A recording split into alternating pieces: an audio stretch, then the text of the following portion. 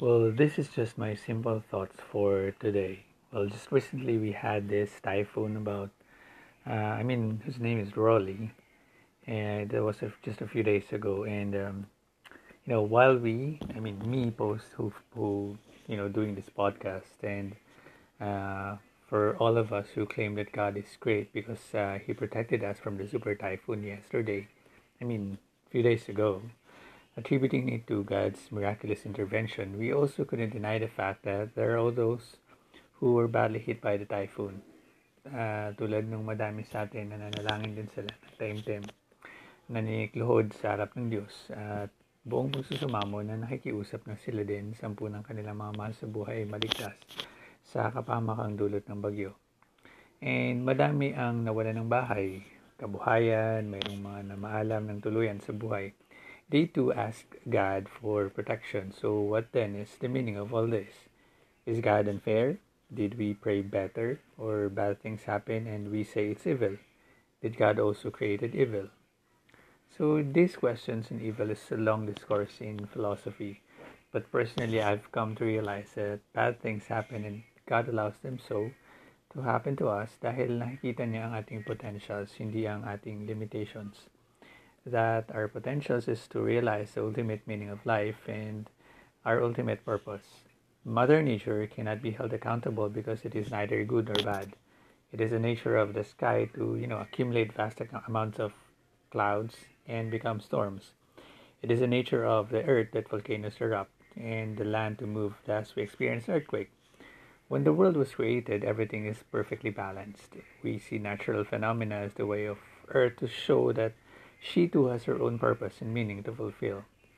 And we're part of nature. We are also part of this limited life, part of it, of this reality of pain and death. Now, can we hold God accountable for all this? No. God never intended humans to suffer and die. In Genesis, we humans brought it upon ourselves because of greed and pride.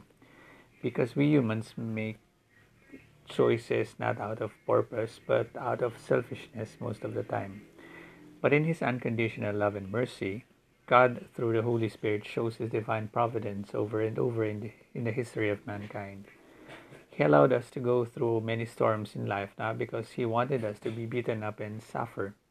Instead, He desires that we learn what life is really all about and be able to make better choices and refined decisions, that only think of oneself or immediate loved ones, but to think of the whole world as part of you and me.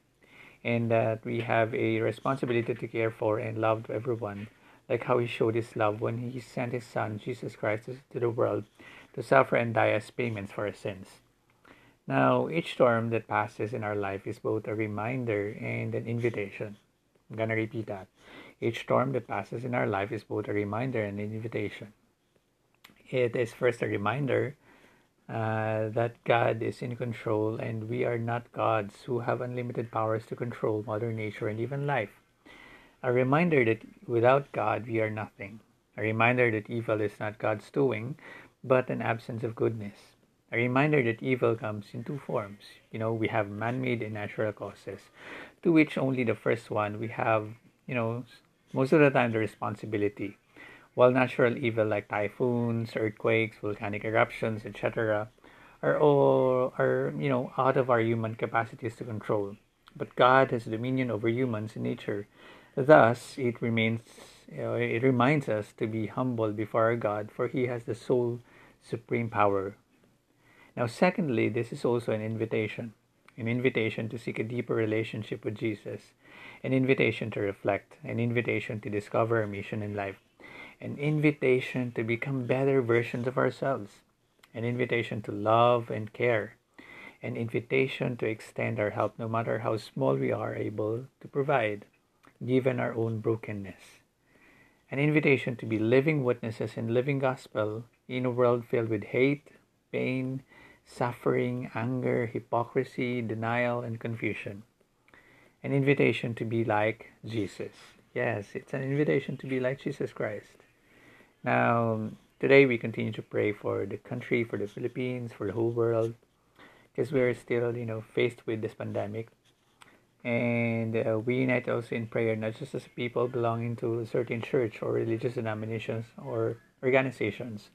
We unite as one human race of faithfuls who humbly accept that for so long we abused life and earth, and now nature is reacting in a way which is unimaginable. But she's just giving us back what we humans brought upon her in the first place. So the saying goes, what goes around comes around. While most of us claim that it is a miracle that we are okay now, may we never forget to also pray for those who are greatly affected by these natural disasters, that they too may emerge as victors and renewed people after each storm that passes by. We pray that all of us, the lucky ones and the not so lucky ones, all immerse ourselves in the same reflection that would allow us to understand better the message of God in our individual lives. Let's share that miracle with those who are in need. Only then, I guess, that these miracles that we are claiming would serve its purpose well in all of us. I mean, we also continue to seek God's divine mercy and providence to end the pandemic, for the world has suffered too much already, right? So I guess this is it. That's just my reflection for today. Stay safe and God bless po sa lahat.